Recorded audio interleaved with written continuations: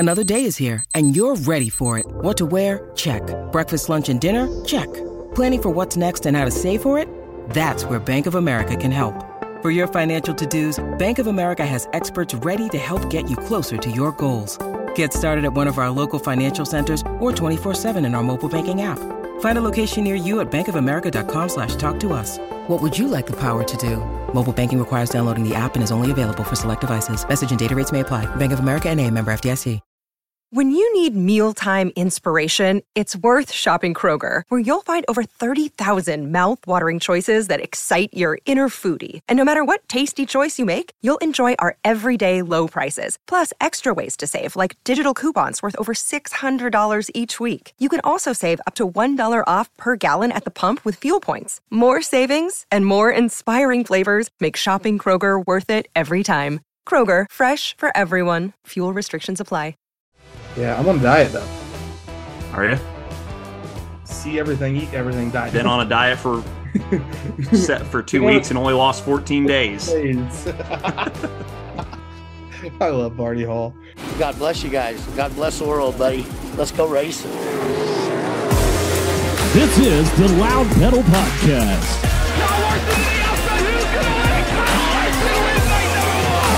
A very diverse cast of automobile racing characters. Slider for the lead in the win. He tagged the Cookman drag race to the line. Who got it? Give it to Rico. With your host, NBC Sports television analyst and part-time midget racer, it's D. Welch and Mr. Dylan Welch. Yeah, you damn right I got time out there. Oh, that stupid-ass flagman. They got a dumbass flagman that can't see. And an expert in only one category, food. Yeah. Look how big those things are. Little meat on the bone there. And cooked perfect. Well, sometimes racing, but mostly food. When you're talking a meal, like before I'm about to die, I will ask for 15 to 20 chicken wings. It's Heavy Lunch, Tyler Burnett. It's episode 111 of the Loud Pedal Podcast on Flow Racing Triple Ones today, as we are celebrating an Ohio Sprint Week. What else has happened? A lot of stuff with USAC. June 22nd, Thursday. This is the day that we were recording this. D. Welch, Heavy Lunch with you. How you doing, buddy? Are you in Charlotte or what? I'm in Charlotte. Yep, doing good. At the home. You're at the home studios. I'm at the home office. I'm still in Ohio.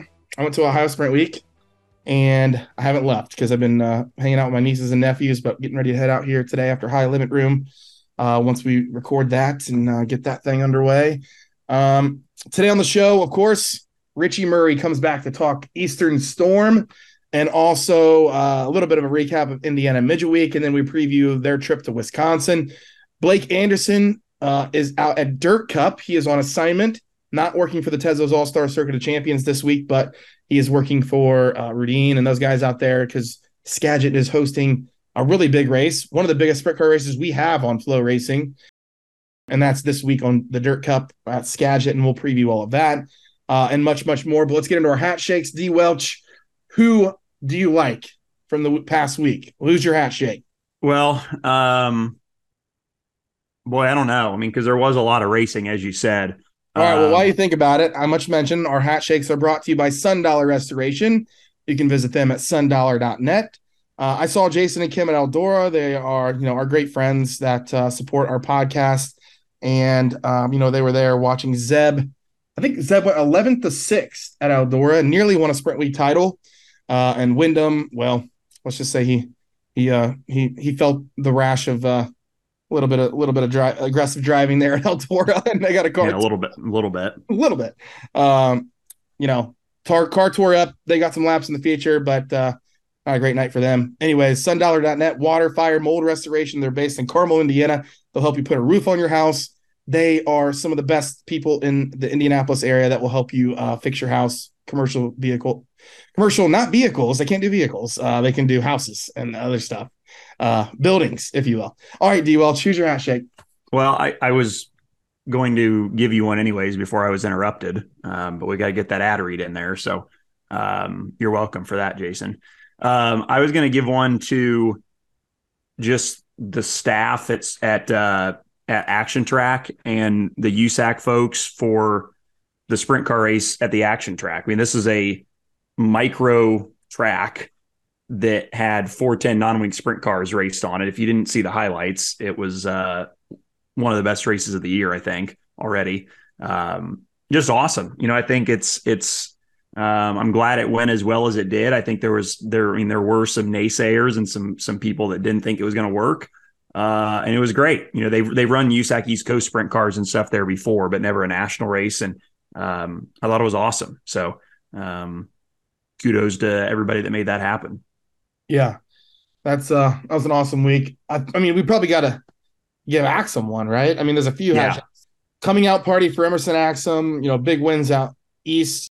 Richie's going to give us some stats on basically how poorly his Eastern Storm went last year, especially the first 2 nights. And then to come out there and just completely dominate the Eastern Storm. I mean, you got to think about a hat shake for them, winning on Brian Clausen's birthday the one night. So, that was big. I still attest that Ohio Sprint Week was the best Ohio Sprint Week we've ever had and that I've ever seen with my 2 eyes, right? And potentially at least with Tony Stewart's reign of the All-Stars. I know there was a little bit of drama. To me, all the drama is what makes it entertaining, like the drama at Wayne County with the track and dealing with that. And then, of course, the tiebreaker on the final night and deciding it took, I think 3 tiebreakers to decide that Courtney won the championship. That's how tight it was in the points. You race all week long and you tie in points. That's just insane. So the theater that Ohio Sprint Week brought, hats flying everywhere.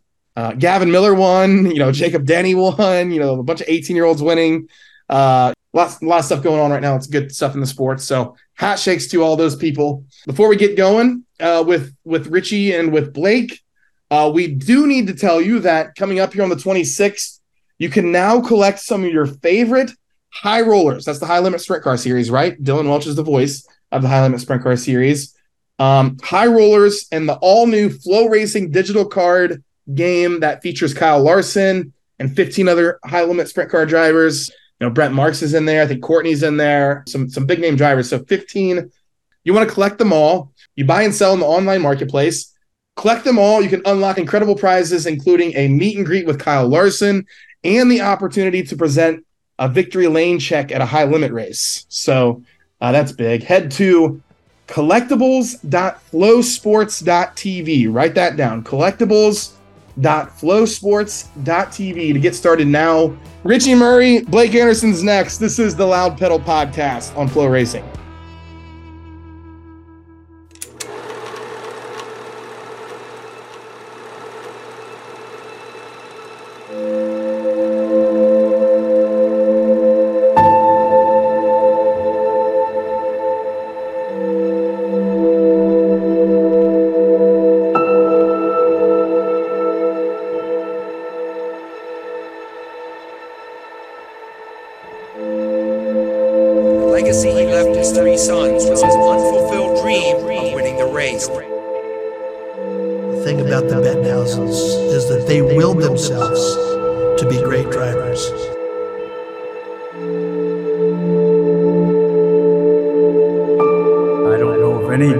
That I've ever met that wanted to win the Indianapolis Motor Speedway more than the Bettenhauses.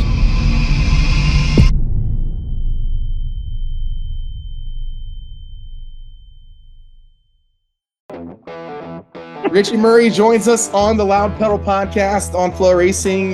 He is the head of public relations and all stats, info, website, articles, everything for USAC. He's a Swiss Army knife when it comes to everything the United States Auto Club. Richie, how we doing? Good to talk to you. A good Eastern Storm and a good Indiana Midget Week, right? Yeah, good to be here. Good. Thank you for having me on. And yeah, it's been a whirlwind lately. We've had about, what was it? I think at the beginning it was supposed to be 16 races and 17 nights. And I know we had a rain out or 2 in there, but still just a nonstop whirlwind, definitely this time of year with Indiana Midget Week, Eastern Storm, and back-to-back. And, yeah, I guess you could say the season has started officially. I don't want to derail Tyler's organization since he apparently knows exactly how this show is going, but I do want to jump back to Midget Week at the beginning of June and just kind of get your thoughts on it. Logan Seavey obviously was the champion there with Abacus Racing, and they got their first national win at Gas City. it seemed to me like they, as a team, really kind of took a big step during midget week because they were. I mean, obviously, I've driven for them, so I know how good their equipment is. But they were up front like every single night of midget week. Were you guys surprised as that they were as strong as they were, or was it just kind of one of those things that was a long time coming? Yeah, you had a kind of a feeling that, man, at some point they're going to break through, because they got together at the end of last year and they literally had an up and down November. Like one night they were fifth and the next night they'd break, and it literally alternated back and forth between the two.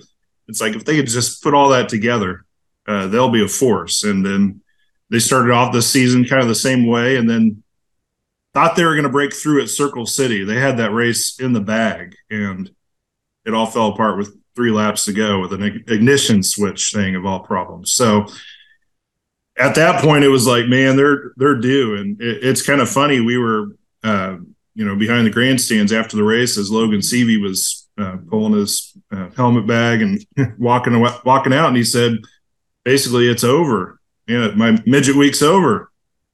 Like, well, it's only whatever that was, Monday, race 2. So there's still some time left. But, one night later, or the next race was on Wednesday at Gas City, took care of business, and they were consistent every single night. And that's what gets that done.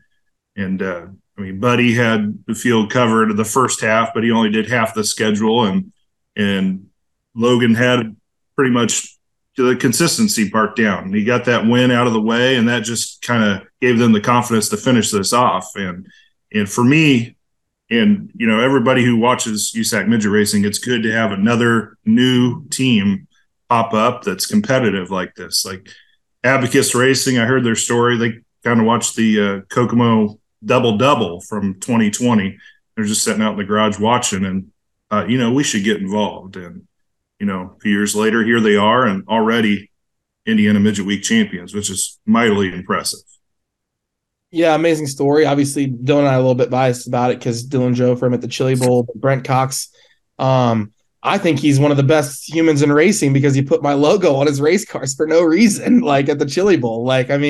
For our hat shake logo. Like Dylan, I've been trying to get him put on it for 10 years, and he wouldn't do it. So it's Brent Cox is always going to be one of the best people in racing in my eyes because he did that. But I was happy for them to win a midget week. Do you have a rebuttal there, D. Welch? I see your lips tightening up there. I told you for years that all you had to do was get one printed and it'd be on the car, and you never did. So I don't know. I think I printed one off of my Cricket one time. I don't think so. You never gave it to me. You mentioned Kofoid, who came back, won 2 races, right? He won in Circle City and Putnamville. Then he gets the call from Vermeer Motorsports to go run Ohio Sprint Week, and nearly wins Ohio Sprint Week, actually tied in points. So if the races don't overlap, he potentially could win Midget Week and Sprint Week in the same season, but went there and tied Courtney in points. Courtney ends up getting the tiebreaker. But yeah, I like also the fact that Gavin Miller, you had a new winner during the week too. That was a big story for you guys, wasn't it? That's right. Yeah, he came on the scene last year. He kind of ran a few races here and there, but it was, I would say, definitely, they would admit it was a tough going. It was a struggle to get started out. And the beginning of this season, I remember a particular one where he caught my eye was the Belleville race where he got caught up in something, and he had to start at the tail of the semi, basically drove all the way to the front, and then started in the tail of the feature and drove all the way to the top 10. And then he did it again, I think, the next night. I was like, well, he's pretty much improved. But I don't know if anybody would have thought what we saw at Bloomington right off the bat. I mean, Jade led the first half of the race, and Gavin Miller looked good all night, but you always wonder until they can actually do it. When you actually see it, you can believe it. And he chased her down and went away. And any of the pressure that anybody put on him at the end of the race, the veterans, they didn't have anything for him, and he was smooth and pretty much perfect. And we saw that it was kind of redemption for him, because at Circle City, he led the first 12 laps of that one and just hit the outside turn one wall all on his own. So it's a little step by step. It's just the learning process that goes along with it. And, he obviously has great equipment along with him, but just to be able to come back from that, shake that off and not get your confidence stirred up and come back a few nights later. And what was only his 10th career USAC start, to put it all together at a track like Bloomington and get it done. That was pretty impressive. We need him to finish on the podium a little more so we can work on his post-race interviews. We need you to sit down. We need you to sit down with him and give him a little media training. Yeah, it's kind of hard to piece together quotes when you get 5 words, but he'll be fine. But there's some that we've had, and then I guess the more chances you get to do it, the better you'll get at it. So if he keeps on winning, he'll get plenty of opportunities. Yeah, exactly. He had a big coming out party. Obviously, so did Emerson Axum during Eastern Storm. The sprint cars took to Pennsylvania and went out east, and Axum had a big week. Rain took the first night at Bridgeport, but he won Big Diamond. He won at Williams Grove, which Williams Grove is not easy to win at in any kind of race car you're in. But then, was consistent. He had a great battle with Grant at Port Royal. You would say this is Axum's coming out party, even though he's won a lot of races and he's sacking in around Indiana. But this is his time to shine here in the sprint car series, I think. Yeah, for sure. And it's kind of funny what he talked about was last year, the beginning of last year, is the first experience in Eastern Storm. The first night out, he flipped in his heat race with Baloo. They collided going into turn one. It was a big ordeal. And then the next night at Bridgeport, he was leading the first lap and just put it in the wall and finished last. And that was his first 2 nights of experience with Eastern Storm. And then 1 year later, he comes back and doesn't even finish off the podium in any of the 5 nights, which practically never been done in Eastern Storm. There's some guys who've done it back when the series was 2 or Probably 3 races. Clausen, right? Brian Clausen. I mean, something like that. Yeah, but nobody ever did it with like 5 nights in a row, which, and Emerson got it done. It was kind of fitting. His first Eastern Storm victory was on what would have been Brian's 34th birthday for Clausen Marshall Racing. So that was a big emotional deal to get that one. And then from there, it was all just Emerson. You could see right before your eyes how much he's improved from 1 year to the next. And like, it wasn't even a doubt. Like he managed to qualify, like Levi Jones always talked about, being able to qualify and transfer through your heat, and you could start up front by doing that. And for the last 4 nights in a row, he managed to start on the front row, which is a big, important deal to, especially these points championships, which translates into national championships later on, which we've seen a bunch of times with Eastern Storm champs going on to do that. And just coming into the month of June, we've had, 6 races since then. Emerson was 6th in national points going into Knoxville to start June, and now he's leading the points. So just like that, it can switch over real quick. If you just finish consistently and top 3, knock out top 3s, top 5s every night, man, you're going to be hard to beat by anybody. I thought you had a great article about their crew and just kind of, telling the story of the young guys that they have working for him. And Emerson's obviously a part of that group. And it kind of made me think, he's obviously been around for a while. And I think those of us that have watched him know how good he is and how good he will continue to get, as he gets older and gets more experience. But, we always go through these phases in all of racing, right? Where there's a changing of the guard, right? You lose some of the big established names to whatever else they're doing, but there's always somebody who's kind of the next man up. And I felt like this week was kind of that for Emerson, right? Like he took himself from a guy who had a lot of potential to a guy who showed that he's legit and he is a national championship, contender. And I thought that was, it was very evident because we always talk about that. And he kind of delivered on the hype, I thought, this week. Yes. And to give credit where credit's due, that was Pat Sullivan's article. Oh, was it? Okay. Yeah. It was good though. Yeah, it was very good, and that's that's a very interesting part of it is how all their crew is, about just as young as Emerson. And you're right. He just put it. He was just one of those contenders. Hopefully he can run up front. Hopefully he can do this. Now after this, it's like you're going to expect it. He's expected to run top 5 every night now. Yeah, because he's done it, and he was able to put a string of them together. So he's a legit championship contender. And you saw he got his rookie year out of the way last year, and it did a fine job. But there were some bumps in the road, some lulls, and he's took that next step where there were no lulls. There wasn't a win, then a 13th or something. And there's very rare do you see champions of any sort, kind of run that kind of inconsistently. But and you never see anybody just ride around 15th if they can help it. Although we saw not necessarily riding around, but we saw some struggles this week with champions. So it's just putting it all together, and it's amazing what this team has done because they've had to reload on their crew with the changes that have come, and then having just a second-year driver. Axum's almost like the veteran of this whole group now, and he leads by example by doing his job, and the crew gets him going along. And look at him now. He's a legit championship contender as we head into sprint week, and here soon. And that's going to be another big week coming up, and that kind of tells the tale of where you guys end up at the end of the season. Yeah, sprint week in mid-July. Don't miss it. Obviously, I won't. I don't miss Indiana Sprint Week. Action Track USA was a tremendous race. Kyle Cummins won. I hope the sprint cars keep going back there. That place is awesome.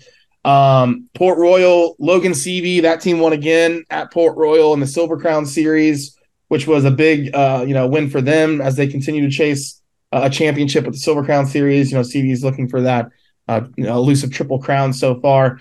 Just looking at some of the other things that happened. You guys released the fact that you will have the first airing of the AJ Foyt documentary happening July 17th, right before Sprint Week, right? Yes, so Monday before night. Sprint Week, you can come watch that. Mm-hmm.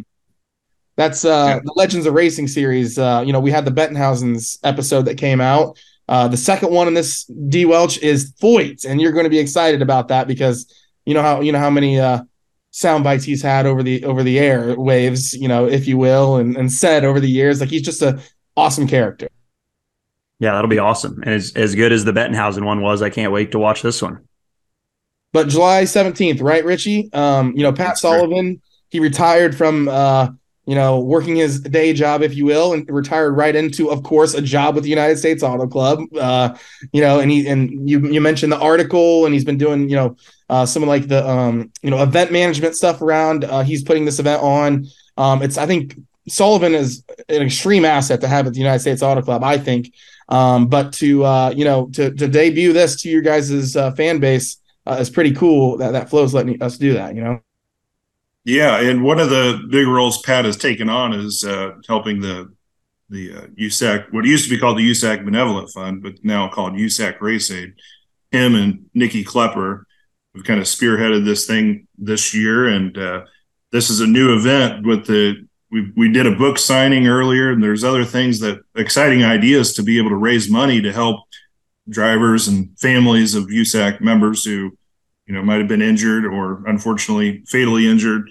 And it's all to raise money to help out for that. And AJ Foyt documentary is part of that with the event at the office on Monday, July 17th. It's at the USAC headquarters, and you can buy tickets. You have to buy tickets ahead of time. They're limiting it to 100 because there's a little bit limited space, but you can go to the USAC website at usacracing.com and click on the Race Aid tab at the top of the screen, and just go there and purchase. Well, it's a free ticket, but there's a little donation you can make on the way, the little tab you can make of your choice.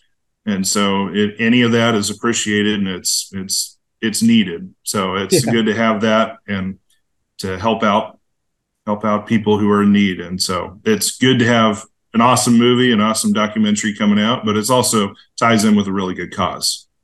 For sure. Can't wait for you guys to see the Foyt documentary. Richie's one of the producers, really helped us with a lot of the images that you will see in the film. Laura Andrew is the editor and executive producer of it, and she will be at the event along with Cody Swanson. Jake Swanson. Did you say Jake Swanson was going to be there? Jake Swanson. Yeah. Yep. A few others will be there. So go check that out. Upcoming races for the United States Auto Club. Sprint cars are back in action. What is it? June 24th at Wilmot Raceway. They race the 25th at Angel Park Speedway, which is a very historic racetrack, which I love. June 30th, they're at Lincoln Park Speedway for the Bill Gardner Memorial. And then July 1st, they race as well. And then Macon Speedway, the 7th and the 8th, and they get right into Midget Week. Or Sprint Week, sorry, we already had Midget Week. Midgets are off till July 11th, which is, I guess, around the million, right? But Meeker, is that Meeker, Oklahoma? Yep. Red Dirt Raceway. Yep, Red Dirt Raceway. And the Silver Crown Series races tomorrow at Madison, which is going to be awesome. The Crown Car is back on pavement. What are you looking forward to, Richie? Angel Park Speedway is one of my favorite racetracks. Go there, get you some hot corn. That's a badass place, and putting the sprint cars on there is going to be wild, I think. Yeah, I just like going to Wisconsin in general. It's my mom's side of the family is from there, so I used to go to family reunions there every year. So in a way, this is like a family reunion. It's the only chance I get to go up there each year, and I just love the greenery and the fresh derriere. No, that's not what they call it up there, but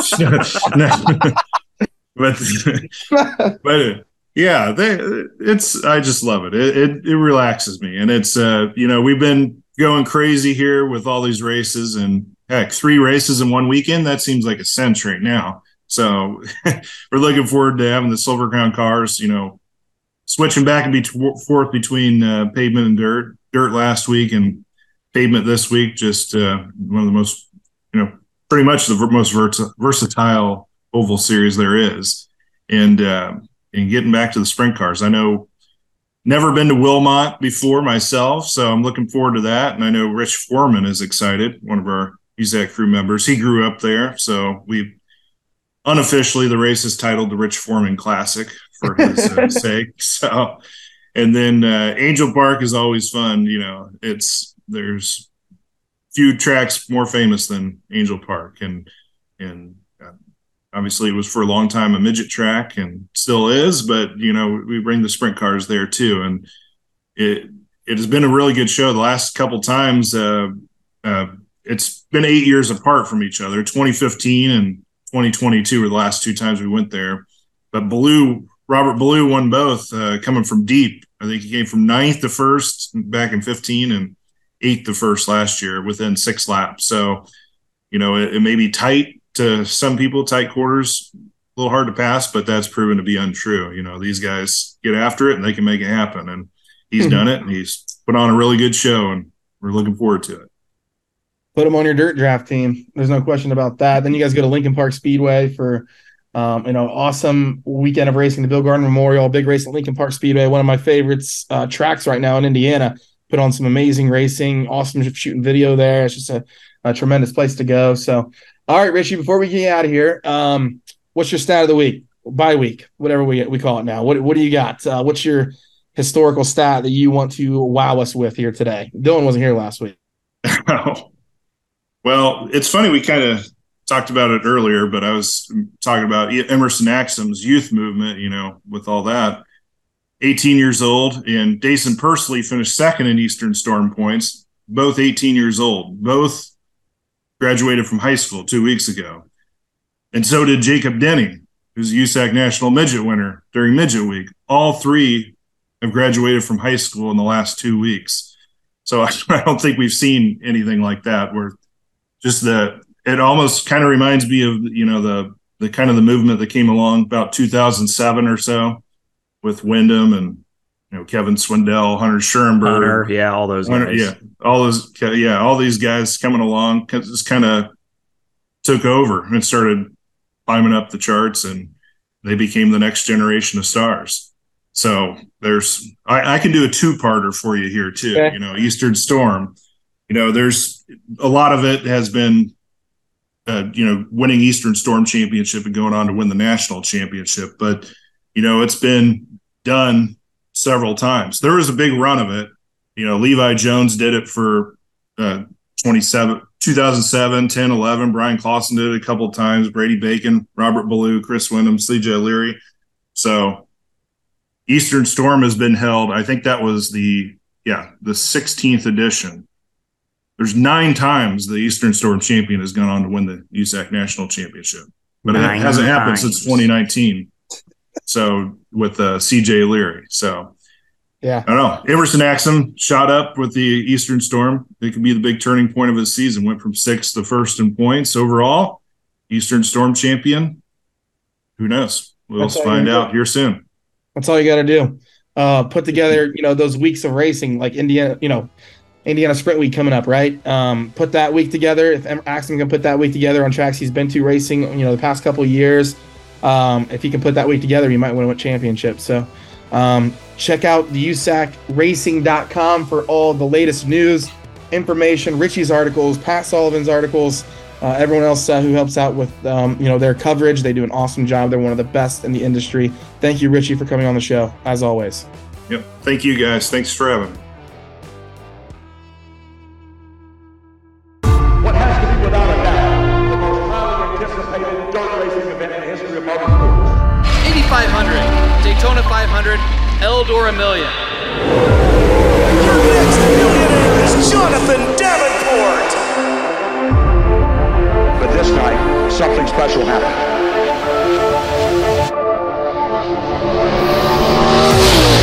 Here at Eldora Speedway, it's showtime! So I think in sprint car racing that ever so often we have to give it a real boost.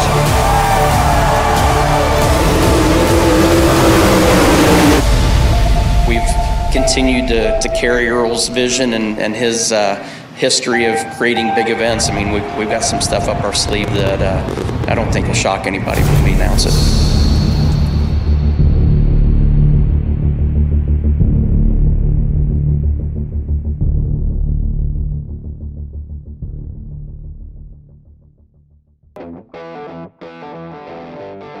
Welcome back to the Loud Pedal Podcast on Flow Racing. Blake Anderson with the Tezos All-Star Circuit of Champions has joined us. He is actually working this week, not for the All-Stars though, on assignment at the Dirt Cup at Skagit Speedway, which you can watch live on Flow Racing. You are in a nice camper, Blake. What are you doing? Yeah. I'm about 10 feet from the grandstands. It's nice. When I wake up in the morning, today, I'll just walk to the ticket office about 25 yards and sit down and work for a little bit. But today's a little bit different. It's finally not raining. The sun came out yesterday at 4 or 5 in the afternoon for the first time in a couple of days. It turned into a nice day after raining pretty much Monday afternoon to Tuesday, Wednesday morning. I feel like we probably need to talk about Dirt Cup a little bit because it's kind of gotten buried underneath all this Husitz stuff, but there's a lot of money on the line at Skagit this weekend too that I think kind of has gotten lost in the shuffle of things.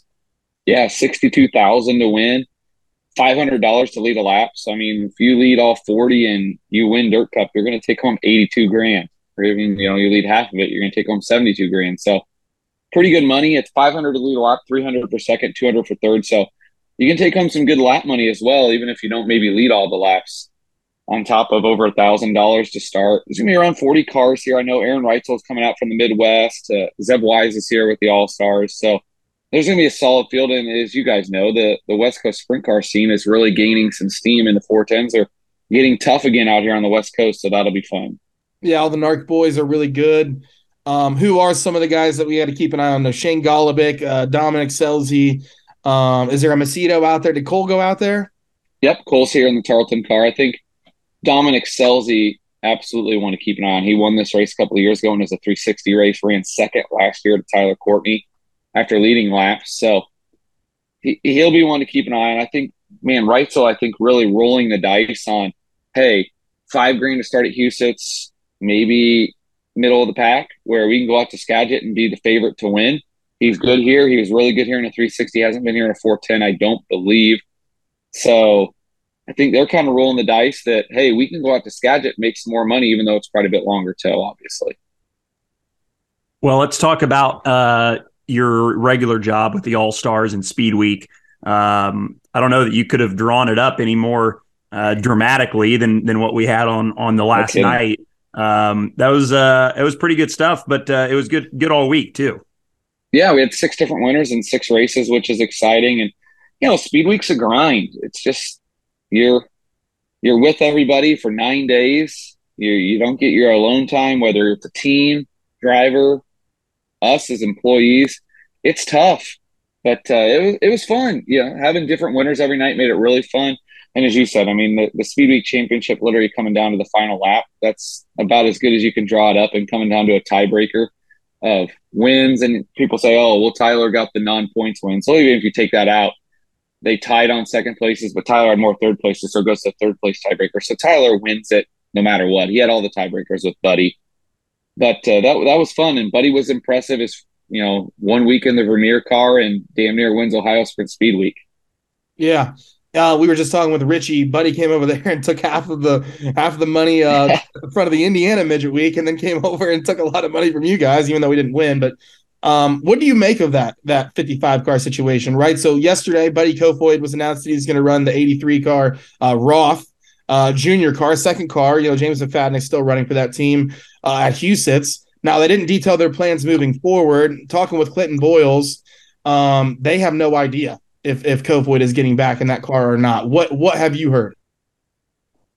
I gotta think, and this is just me thinking, I gotta think that the 83 junior car is maybe a little bit more of a permanent ride, just because Toyota seems to be behind it, and maybe a little bit of the decision maker there, and Buddy's a Toyota guy. But I don't know, someone's going to get in that Vermeer 55 car, and they're going to get in a car that's capable of winning. And obviously Clinton Boyles has proved he's a darn good wrench, and Nate Knott's his first year on a wing sprint car, and he's been fantastic. I mean, Hunter won at Jacksonville. They were in contention for the points. They darn near won Speed Week. Like, I think those two prove their worth, that they're darn good wrenches, and they've got a car that's absolutely capable of competing at any race in the country.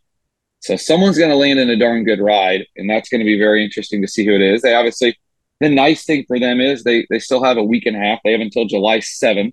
So really 2 weeks to find a driver. So plenty of time. And I think, a car like that with a crew like that, you're going to have plenty of suitors. Does Roth, though, run a second car full time, or does his buddy just run the Million, Knoxville National, big races with that team? That is the $1 million question right now. And I got to think, if Vermeer is going to want to have someone that can commit to the car, a car like that, you're not going to want to have to put someone different for just the big races and hope you can gel right away and compete, or B, sit those big races out. As a car owner, that's what you're here for. So it'll be interesting. I had a lot of people asking me yesterday, what's Buddy's deal? Like, is this full-time, or is this just, I don't know. The press release said details to be released soon, and that's about all I know is what PJ Peterson had in his press release, and I haven't talked to PJ that does the PR for Roth yet. Did we ever figure out what happened with Hunter? I mean, why that fell apart, or does anybody know? I heard rumors, but nothing more than rumors, and I don't really think it's worth feeding the rumor mill. But sure. Obviously it was tough. I mean, Hunter was there. He had some tough breaks. You saw it, Dylan, a couple of high-limit races. They junked the car, and neither of them were his fault. And in between that, he junked a car in an all-star race that wasn't his fault. They were fast. Just the brakes weren't coming your way. It was one of those years where you have all the speed in the world and you're not getting the brakes you need. Obviously, he won with us in May, so he picked up a win at Jacksonville, and we're going to Ransomville in our next race, and that's a race that he blew a tire leading coming to the white flag last year. So it was interesting. It stinks for Hunter, but at the same point, Tony Vermeer is the one footing the bill, Tony and Jen Vermeer, and they do what's best for their team. And I kind of hate to see all the people hating on him. Obviously, it's tough, and Hunter knows this industry. It can happen anytime, but we're in an industry where we need car owners. We're begging car owners to come back, and our race fans just crap on a car owner as soon as they make a decision that they feel is best for their team without knowing any of the inner situation of what's going on. I don't know if anything was going on, but they don't know what's going on the inside. They just see it at face value. So it's tough. It's a capable car, and it's a tough industry. All our guys that drive these things know that they can lose their ride at any given moment, which stinks, but it's the nature of the beast. And Hunter's a darn good race car driver. So he will land on his feet. He's a great person. which is even more important with a great family. So he'll land on his feet. He's capable. And there are a lot of car owners that know that he's capable. Yep. And personally, you know, just the way I feel about it and the opinion I feel about it, I feel like Hunter won enough to stay in that car at least the rest of this year, right? You know, he won races this year already. He won plenty of races last year. But at the same time, when Bodie Kofoid is available, it's really hard to make a business decision and not put Bodie Kofoid in your car when you have the opportunity. And we saw why. Because, you know, he won races, you know, he was a contender every single night. You know, he was a contender. If he ran all of the All-Star races, he would be a championship contender in that car. And that's a championship contending car. So, but I am with you, Blake. I don't think that the fans should be all over Vermeer and all that, because it is a business, right? Vermeer gave Hunter, you know, a ton of time in that car, and they had a lot of success. And also we don't know the whole situation. Now we've had conversations and stuff like that. But we don't know the whole situation. So that's the deal in the 55 car. And we'll see, like, I mean, who do you put in that car? Who is available in that car, right? Like, you know, if you're just thinking from a million standpoint, right? And with conversations that I've had, right? Like, I think that if you want to have a chance at the million, you put a veteran in it. Like maybe a Shane Stewart or Joey Saldana, or, you know, if he's willing to get in the car, right? You know, get someone who has laps, that knows that track for that. But going forward and you know, having the grind of the All-Star schedule still and having to race at full time, who can you have a good balance of with that veteran status, but a guy who's still, you know, running, you know, and is willing to race full time? Here's an interesting name we could throw out there that I think if you could put in the car would make you. It's a veteran that would be an immediate contender, still racing, that isn't racing full time, but still racing, that could get you in contention at a lot of the All-Star tracks, that knows our schedule better than anybody. Dale Blaney. You know, Dale's running a small schedule with the Bears 32B team. He's capable. He can still win. I mean, that's a guy that you go to a lot of these racetracks and just off being able to pedal the car like Dale can, you know, when our tracks slick off, he's going to make you a contender, and you're going to make features every night. And he's a guy that's obviously, you know, he's won at Eldora. He's done it there. Made Knoxville Nationals A mains, even though he says he hates Knoxville, he still can get in the A main there. How cool would it be to see him get back in a top tier car? I mean, I have been having extreme nostalgia about how well Tim Schafer has been running, and you know, like how that team is so good right now. Like it's amazing. But like, you know, Blaney's around the same age. You know, like just to see him get in a top flight car, like equipment, like, you know, Schafer is in right now, would be insane.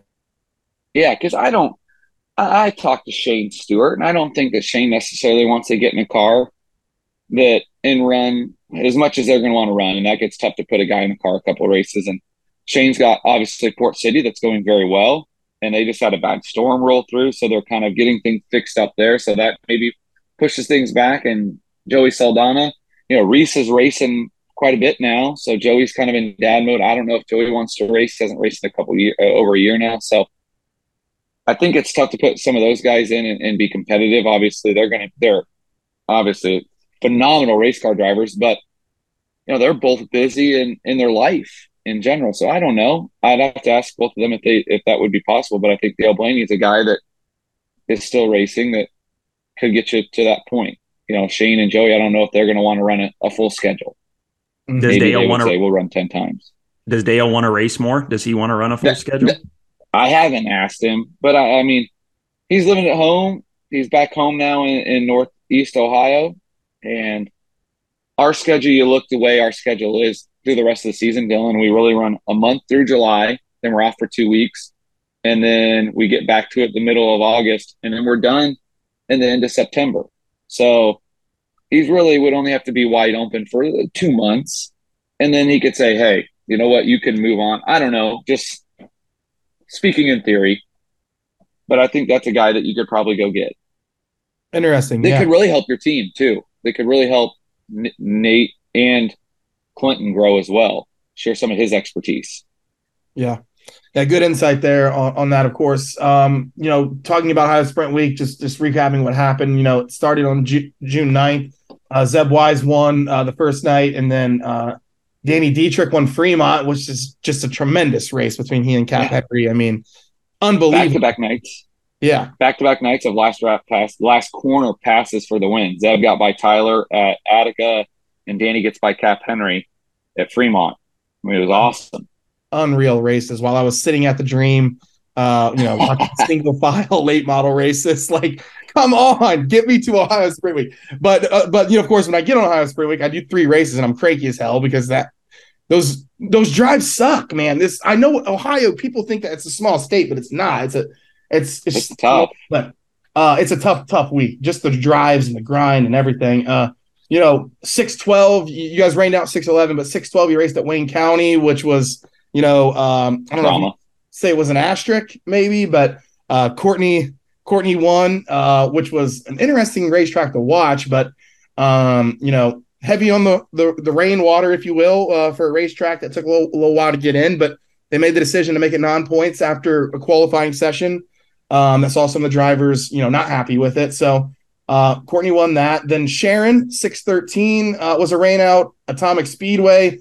That's when Tim Schaefer came out and beat JJ Hickle and Justin Peck. And then, of course, we went to Eldora for the $1 million tune-up, and Sam Hafer-Teep Jr. won, which was a huge surprise to me. Even though Rico led the whole race and had a blown tire. But Hafer-Teep finding some speed was a big shock to me.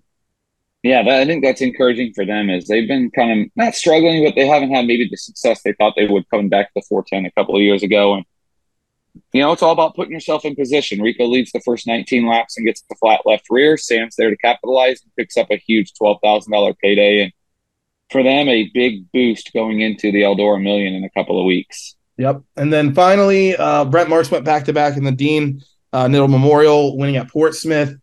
Another great race. Heartbreak for Zeb Wise, who drove himself into position to win an Ohio Sprint Week championship, did every single thing right the entire week, had perfect nights, qualified perfectly every single night, and was still short of Ohio Sprint Week title because of a part failure in the final feature. Just heartbreak, Blake. Yeah. Part fail on the drive line, and, that's stuff those opportunities are tough to come by, as you guys know. It's like, Indiana Sprint Week. You don't get a championship at your table all the time, and that stinks for Rudy Racing. That's tough, but they got here last night to the racetrack, and we talked to them. You know what? They moved on. They said it happens, and we gather, we pick things up, and now we race for $62,000 and get back to the All-Star grind in 2 weeks. So, yeah, it stinks for Zeb, but it is what it is at this point. Yeah, he as you said, ran a perfect week. I mean, he started 9th, Sunshine started 10th, Buddy started 3rd. So he had to drive forward to get back in to the Speedweek championship picture, and he did everything he needed to do. It set himself up perfect. 3 to go, bang.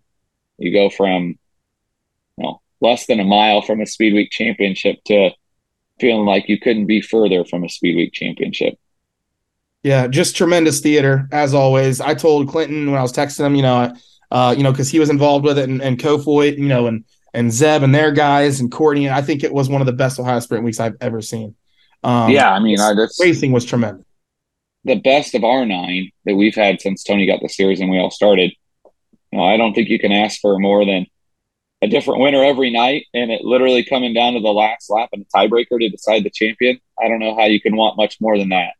And we had 3 races that were just spectacular. I mean, literally 2 of them last corner passes for the win, and another one that was last lap or 2 pass for the win. Was there anything you saw at Eldora? Anybody you saw at Eldora that impressed you that is maybe a threat next month, or kind of the usual suspects besides Hafer-Teep, I guess now? I think Hafer-Teep was really the big surprise that, they're on it. They could do it, which I think surprised a lot of people. It's good to see. I like to see a team like that win that is new. Brent Marks, obviously fast, Macri fast, and I think Rico just cemented himself as, holy cow, he's got to be the favorite, or got to be top 3 favorite. Obviously, Larson's going to be there, and he's probably going to be the favorite, but Rico's got to be right there with him as a guy that can win the million. And you got 50 laps. You've got Ricky Warner on the wrenches. We're going to have a break around lap 20. Give a guy like Ricky a chance. Obviously, Kyle's got Paul Silva in his corner, so Paul's no slouch. But it's going to be fun. I can't wait. I think we're going to have drama again, as you guys mentioned, during Speed Week. All right. Before we get to our concession stand item, let's preview what the All-Stars have. You mentioned you're going to New York, right? So New York, Sharon, what is the next few races there for the All-Stars? Big money. Ransomville in New York on the 7th for $15,000 to win. Then we go to the Lou Blaney Memorial on the 8th of July for $10,000 to win. Then we're off for the Million in Kings Royal. Come back with the Don Martin Memorial Silver Cup on the 18th for $25,000 to win. $7,000 to win at 34 Raceway on the 21st. $8,000 at Spoon River. $8,000 at Red Hill. Those are the 22nd, 23rd. Then $8,000 at Benton, Missouri, the 26th. 6 at Lake Ozark, the 27th. And then 8 and 8 at I-70, the 28th. And Knoxville, the 29th. And then we're off for the 360 Nationals and 410 Nationals. And then it's kind of the final stretch to crown another champion for $80,000. Let's see what you can do. Let's see if Courtney can hold them off. All right. I have my concession stand item. I'll let you guys go first this week since I've been going first. D. Welch, did you get one recently? Do you have a good one? Yeah, I was where have I been? Granite City. I went and had some fried mac and cheese bites that were pretty strong. Ooh. And then at Eagle, I had a little like steak sandwich thing. Money. It was really, those are both solid. I'm going to Eagle next year. I'm not missing that racetrack. Eagle's awesome. Phenomenal. Yeah. What about you, Blake? I mean, obviously, we mentioned the walking taco at Fremont, but underrated. I don't know if you've had it, Tyler. The pizza at Attica Raceway Park, underrated. No, I haven't had it. I don't think it gets the notoriety it deserves. See, you seem to be a pizza guy because this is the second pizza you brought up. You brought up Williams Grove too, so you're a real big pizza guy. I'm not a huge. I like pizza. Guy. When you're this fat, you try to limit the amount of carbs you eat. Now, I love carbs, but pizza's just grease and carbs. Dylan, are you hearing this? I know. I didn't think he limits anything. I don't either. Never has before. Yeah. So the pizza at Attica, we got to give it a try, huh? Yeah, it's underrated. It really is. Kenny Osborne, All-Star official, gets it every night, and he talked me into trying it one of the nights. I'm like, it's pretty good. Yeah. Obviously, Eldora, you've got the wings at Eldora. I need to go back and watch our Eldora food discussion now that I'm going to get to go. Yep. Go next month. And that's the point. It's a little bit of a menu for the fans, Yeah. Tyler kind of turned me on to them and said, "Hey, give the wings a shot. They're pretty darn good." Dude, I have so many tricks because I've worked there 7 times this year, right, already. And I'm getting ready to work there probably 10 more times. But I pretty much like to run the concession stand at this point. Like how many tricks I have. You just see this picture. Like I know the perfect combination for Eldora now, right? Like you go in there, you get the pizza burger, you get the mott sticks, right? You get the marinara, which you have to buy. I think it's like 50 cents, but you have to buy it. Now, if you do get the chicken wings, though, what you can do instead of buying a sauce, you can take some mayonnaise and ketchup and mix it together. And that makes a really good dunk. That makes a really good fancy sauce. Yeah, fancy sauce for the wings and the fries. So do that. The one key crucial thing for the concession stand at Eldora is the pickles. Put them on everything, but if you don't put them on anything, just put them on the side and eat them anyways, right? Like they're that good. The pickles are tremendous. And then to top it off, you have to have a Snickers, and then is there anything left? A strawberry Minute Maid icy, which is tremendous. Oh, so good on a hot day. Is this all in one trip through the concession stand, or is this spread out throughout the day? I eat there like lunch and dinner every day. So do you think when he rolls into the concession stand, Dylan, they're like, "Oh, they all just they holler to the back. Here he comes. The ladies get ready. Turn that extra fryer on." I will say this though, underrated big time at Eldora, the French fries. Those are my favorite French fries, I think. Just because of how small and crispy they are, and like I'm a small crispy fry guy. Get those big ass fries that have those little curls in them, like get those out of there. Get the potato edges out, get all that shit out. Like I want crunchy, small fries. That's my thing about the fries. All right. So fries. Wings and fries. That's what I go with. That's a good combo for sure. That's definitely a go-to. All right. Mine, after I talked to Eldora, I went to Atomic and I tried something different other than the popcorn. They have a very good walking taco. It's in a huge I forgot bag, about that. right? It's in a huge walking taco. It says walking taco on the side of it, like a Dorito. I think it's a taco in a bag, which is disappointing. Yep, it's called taco in a bag, but that's a demerit. It's definitely. I think it jumps into my top 3. I think. It's big. I had it in May. It was phenomenal. This time I didn't have time. Good? What makes it so good? I feel like they're all kind of the same. They're all kind of the same, but this one's a purpose-built bag. Like it's it's like when you get the other ones, they're in a regular Dorito bag. This one's like a more of a rectangle, long, big, lot of room to put shit in. Like big opening, almost like a lunch pail. Big opening. Yeah, that's important. It's. I mean, that's a crucial move for some of these guys. I think so. Good taco meat too. They use good meat. Hot. It's really warm. Sour cream, jalapenos, japs if jalapenos if you want them. Jalapenos. I told the ladies, and they got bonus points because I said you can't give me enough jalapenos, and they poured them on there for me. I said it's not possible. There is no limit. Get the walking taco at Atomic. Another one, Berlin Raceway, my home track. My adopted home track, if you will. Pavement, I know. I'm sorry.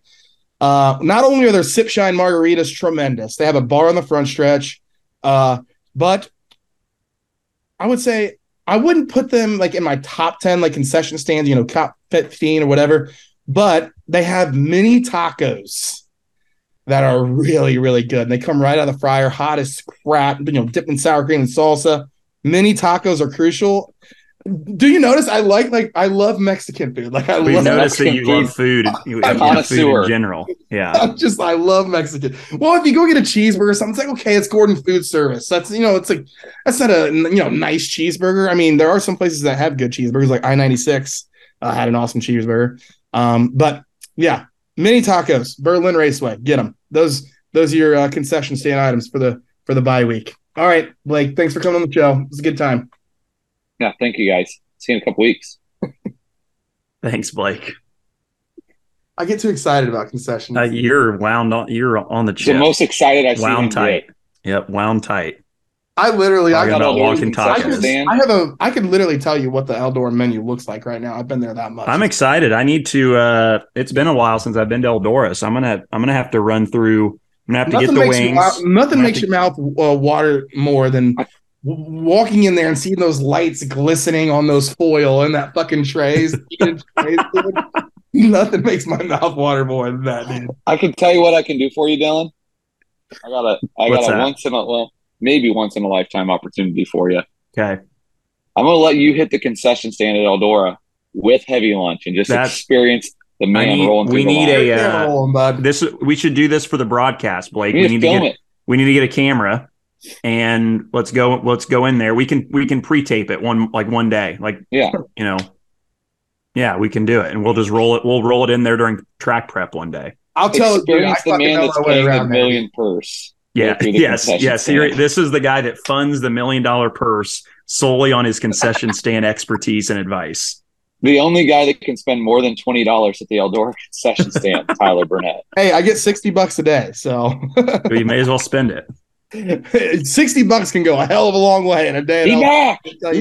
Fire up. I think that's a great idea. Actually, I think that's a content piece. Also, Eldora's popcorn's pretty good. The caramel corn's the ticket. Fuck caramel corn. No, I don't like sweet corn. I like it, but it's not as good as regular popcorn. We're gonna have to have a debate. I think we're just gonna have to get a couple different things, and we'll try. Well, I'll get the caramel corn, you get the regular corn, and we'll see who's better. All right, it's caramel corn. Thanks for coming on the show. Thanks for drinking Dirt Cup. I'm gonna start. I'm gonna start planning this. I'm gonna brainstorm this, Tyler. All right, happening. We'll get it done. I'll see you boys. Plenty of content people there. All right, I'll see you boys in 3. I mean, probably on Zoom before then, but in person in 3 weeks. Yep. All right. See you, pal. All right, catch you guys later.